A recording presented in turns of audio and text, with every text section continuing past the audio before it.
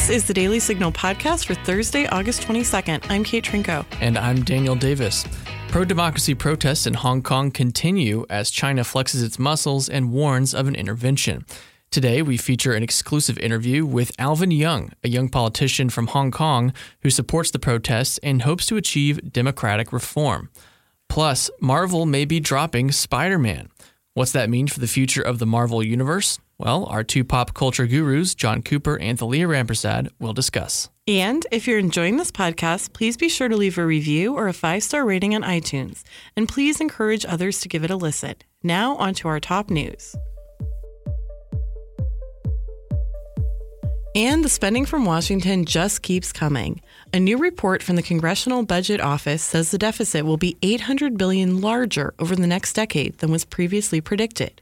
The CBO is saying that 2019's deficit will be $960 billion.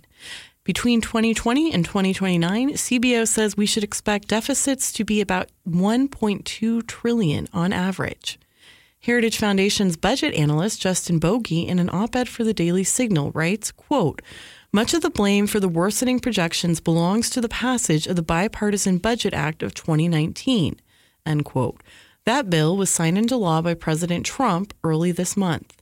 Bogie adds, quote, "The Bipartisan Budget Act increased base discretionary spending by $322 billion over 2 years and effectively killed one of the last semblances of fiscal restraint intended to slow Washington's appetite for spending." Well, the Trump administration is moving to close a loophole that has stymied the enforcement of immigration laws. The change would allow illegal immigrant minors to be detained for longer than 20 days. The current 20-day limit was set by what's known as the Flores Settlement, a 1997 court agreement that's resulted in families being released into the country after just 20 days in detention. The administration is looking to change that policy through executive action. President Trump made waves by suggesting that support for Democrats by Jewish Americans was disloyal. When asked by a reporter whether that was an anti-Semitic statement, as some have charged, Trump responded this way on Wednesday via ABC News. Yeah. Isn't that anti-Semitic? No. It's only in your head. It's only anti-Semitic in your head. If you look at what Tlaib, Omar, Cortez, if you look at what these people, I say, if you just AOC +4 or +3, if you look at what they say, they are so bad for Israel. They are so bad for Jewish people. You take a look at the horrible anti-Semitic statements that they've made. You take a look at what they want to do to Israel. Take a look at the fact that they want aid, all of the aid, almost $4 billion, all of the aid cut from Israel. You take a look. You know what? The Democrats have to own it. Well, the president joked earlier in the week about buying Greenland, but it appears he was serious. On Tuesday, he canceled his upcoming trip to Denmark, which owns the mostly frozen island in the North Atlantic. He tweeted, quote, "Denmark is a very special country with incredible people, but based on Prime Minister Mette Frederiksen's comments that she would have no interest in discussing the purchase of Greenland, I will be postponing our meeting scheduled in 2 weeks for another time," end quote. He also added, "The Prime Minister was able to save a great deal of expense and effort for both the United States and Denmark by being so direct. I thank her for that and look forward to rescheduling sometime in the future." President Trump also talked to reporters on Wednesday about the trade negotiations between the U.S. and China. Here's what he had to say via CNN. They want to make a deal. It's got to be a deal that's good for the United States. Where they want to make a deal, probably we will make a deal. But if I didn't do that, and I'm not doing this, somebody said it's Trump's trade war. This isn't my trade war. This is a trade war that should have taken place a long time ago by a lot of other presidents. Over the last 5 or 6 years, China's made $500 billion.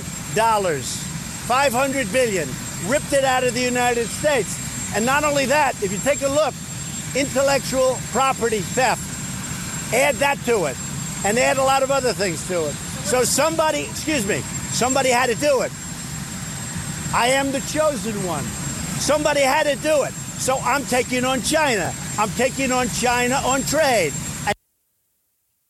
Well, just Tuesday, the president entertained the idea of passing more tax cuts, particularly on capital gains and payroll taxes. But on Wednesday, he reversed course, saying, quote, I'm not looking at a tax cut now. We don't need it. We have a strong economy, end quote. Those comments came amid concerns of a potential economic slowdown. The president has pressured the Federal Reserve to cut interest rates, which he blamed for recent hiccups in the stock market. Yet another sign of the increasingly strained relations between the U.S. and Iran, a U.S. military drone was shot down while in the area over Yemen. National Security Council spokesman Garrett Marquis told CNN, quote, "We are aware of reports of an attack by Iranian-backed Houthi forces on a U.S. drone. The president has been briefed and we continue to investigate the matter.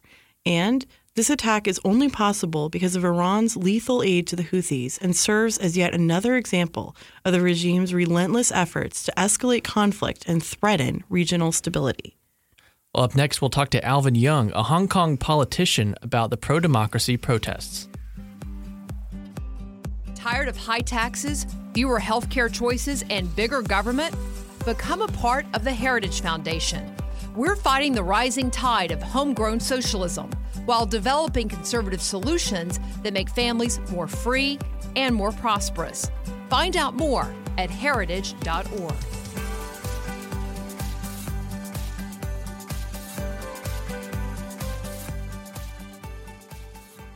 Well, we're joined now over the phone by Alvin Young. He is an elected representative from Hong Kong, where he leads the pro-democracy Civic Party and is a member of the Legislative Council.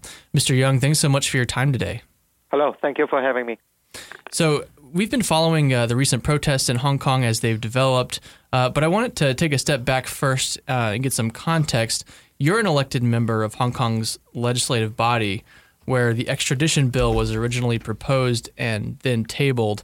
Can you explain for us why that bill was able to be proposed if it turned out to be so unpopular? Audience from America have to understand the fact that the Hong Kong legislature is not entirely democratic as it sounds.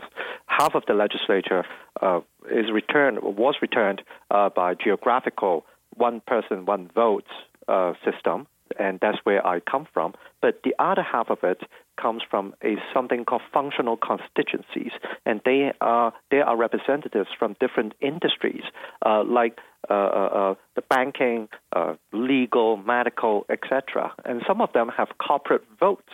Say not everybody working in a bank gets a vote to vote for their banking representative, but only those bankers or the people who actually owns a bank gets to vote. So there's this inequality in the system. And when the government enjoys a majority because of that system, they would count the votes and they think they could just go ahead on anything controversial.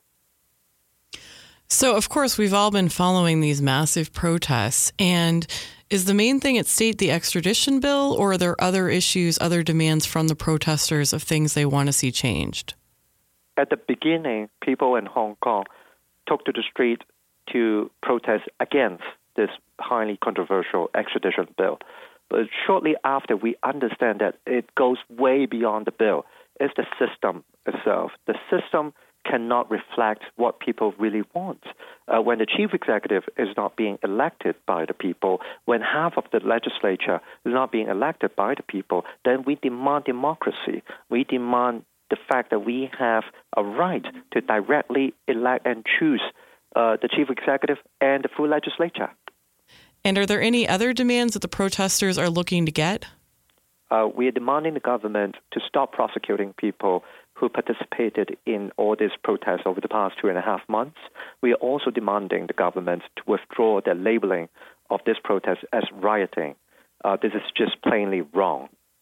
So is there a path toward that kind of reform you're looking for? What's the strategy going forward? Right now, the ball is in the court of the Hong Kong government and Beijing. If they really treasure Hong Kong, especially this very special city, then they have to understand that what Hong Kong people are demanding for are not something so unreasonable. We are not asking for the moon. We are simply asking for something that was promised by Beijing, as stated clearly in the Basic Law. Basic Law is our mini constitution. So how does your party and other politicians in your party feel about the protests right now? We understand that Hong Kong people are so united. We stand in solidarity. Over the past weekend or two, we saw Hong Kong immigrants protesting around the world in support of Hong Kong people, we understand that the world is watching. And we are also asking the world, the international community, to continue paying attention in support of Hong Kong people's peaceful demonstrations. Well, we've seen reports that the Chinese military is doing drills in Shenzhen right across from Hong Kong. How would you and your political allies respond if China decided to intervene? We do have a fear that the army or the armed police would be deployed to Hong Kong. But again, this is why we are asking international community to continue paying attention to Hong Kong. Never forget, Hong Kong is not an ordinary city of China. We are not in isolation. Hong Kong is an international financial city, which the United States have huge amounts, billions of dollars of investments, and with 85,000 of United States nationals working or living in Hong Kong. So that would not only affect and harm Hong Kong, that will also harm the rest of the world who has a stake in Hong Kong. I just hope that Beijing would have the wisdom not to deploy troops in Hong Kong, because that will end one country, two systems. So there's been concerns, particularly with this action from China, that this could end up being another Tiananmen Square. Do you think that that analogy makes sense, or do you reject it? Again, I do share that fear that Hong Kong will become another Tiananmen Square. But then again, I have to repeat this. We are now in 2019. It's not 1989. Hong Kong is not another Tiananmen, for the simple fact that we are an open society. The world is watching. We're well connected to the rest of the world. Anything that happens in Hong Kong would be seen in everyone's TV screen or phone screen within seconds.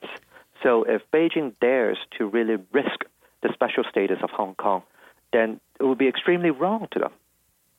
Well, and of course, so much of this for our audience comes in the context of this 50-year window between the handover in 1997 and 2047, when Hong Kong is scheduled to return fully to the Chinese system.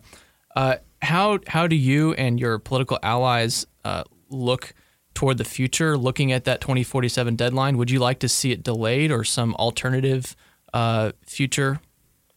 We are working very hard to lay foundations for the future negotiation with Beijing, if that ever happens, that we wish to see Hong Kong stays unique. We wish to see Hong Kong stays as a member of liberal democracy, that we share the values that we share with the rest of the world, at least the Western world, that freedom of speech can be upheld, that we can still have free elections. Although these are the things that are encroaching, these are the things that we are facing challenges with. Right now, Hong Kong is under challenge on all different fronts. But then we are urging the rest of the world to pay attention to Hong Kong so that we can continue to enjoy the freedoms that we were supposed to have. And have you been able to participate in any of these protests yourself? Yes, I have been joining different protests or standing at the forefront.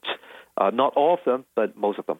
And what is the experience like? What are people saying? How long are they out there? I think, it's just extraordinary. I believe one of them had, 1 out of every 7 people in Hong Kong was there. I mean, those numbers are just unheard of. What is it like on the ground when you're there? Yeah, I have to tell our audience here that Hong Kong has around 7 million people population, but in early June, we had 1 million people took to the street in opposition to the bill. And 1 week later, we had 2 million people took to the streets. And over the past 2.5 months, we have all different kinds of protests or demonstrations against police brutality, against the fact that this government is not listening. And most recently, in the last weekend, we had 1.7 million people took to the streets in a peaceful manner under the rain to tell the rest of the world, and of course Hong Kong and Beijing governments, that all we are asking for are, number one, democracy, and number two, a formal withdrawal of the bill and investigation of police misconduct. Well, we've seen so many of those powerful images and even videos of protesters recently waving American flags and singing the Star-Spangled Banner. What role should the United States be playing in this, if at all?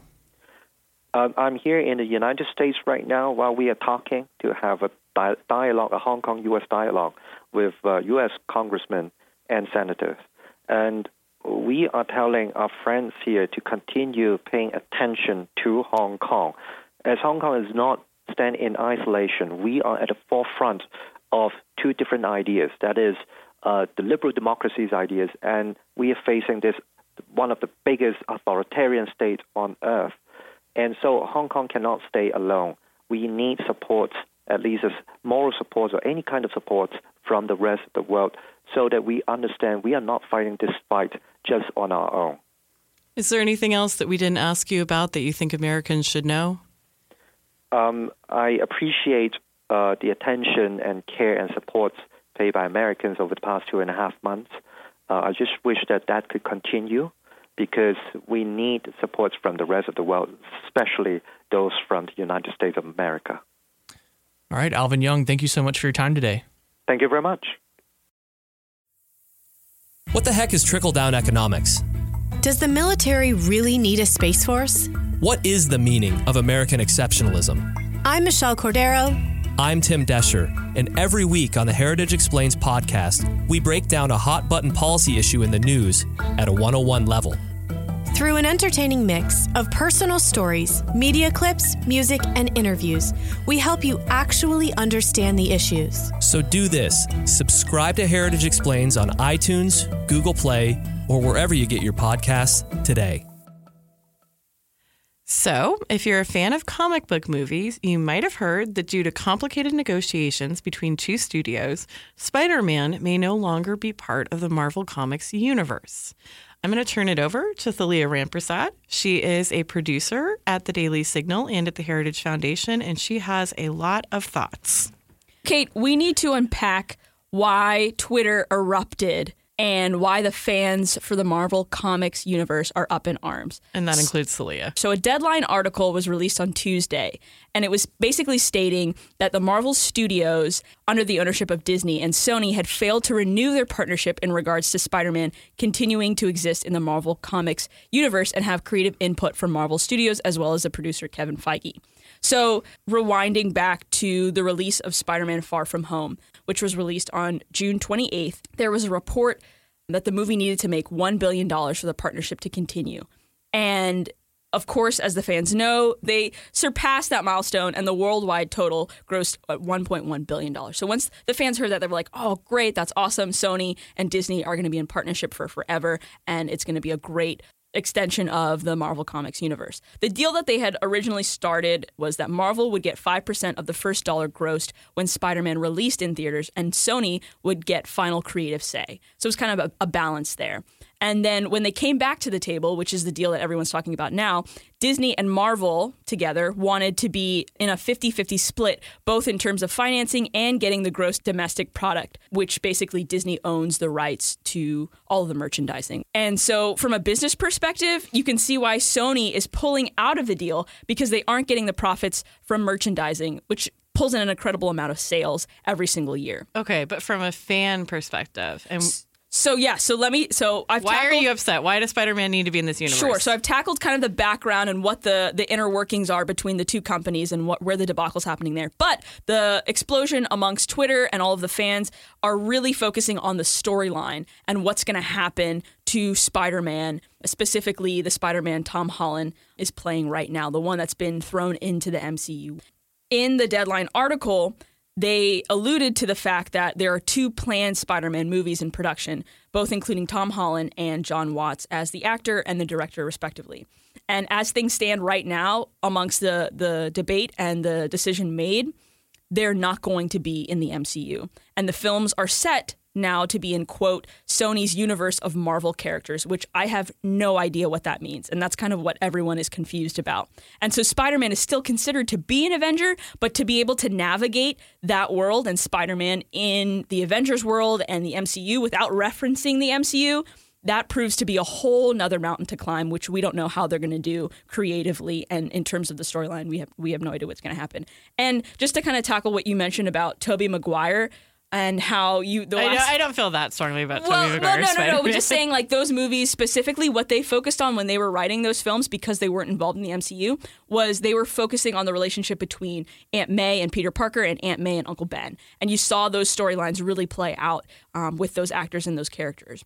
And so when Spider-Man got taken into the MCU, the relationship kind of pivoted and focused more on Tony Stark and Peter Parker, and that was more of the bedrock of the last 2 Spider-Man films when they were in... Who's Tony Stark? So Tony Bad Stark, guy, good guy. Tony Stark is Iron Man. I should know that. Yes. So, okay. So Tony Stark is Iron Man, and that relationship was also super solid in the last 2 Avengers films. Well, I'm very happy for them. We also have in studio, doing the opposite of mansplaining and just sitting quietly listening, John Cooper, who's a media relations guru at the Heritage Foundation. That's probably not how he self-identifies, but whatever.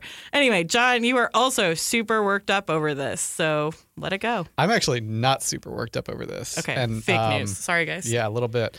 And I'll tell you why. I think it's because, at least for the MCU and the characters that we've come to know over so long, Spider-Man is a relatively new addition to the MCU. I mean, his first appearance was in 2016 in Captain America: Civil War, when he first meets Tony and everything in that film. And so, even though he is quite possibly the iconic Marvel character, just historically, Spider-Man makes the most money in terms of comic book sales and merchandise sales, and has over previous decades.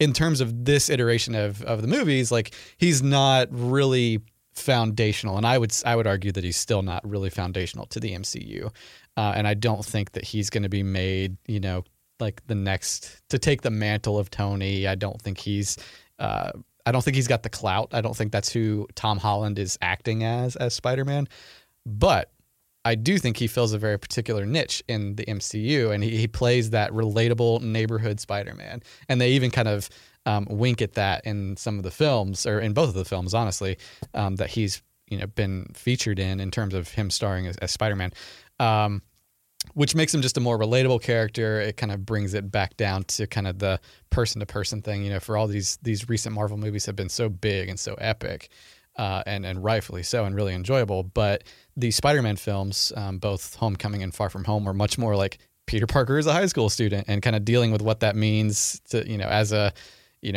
superhero that almost no one knows is a superhero, but he's also trying to like do homework and, go on school trips while still being Spider-Man.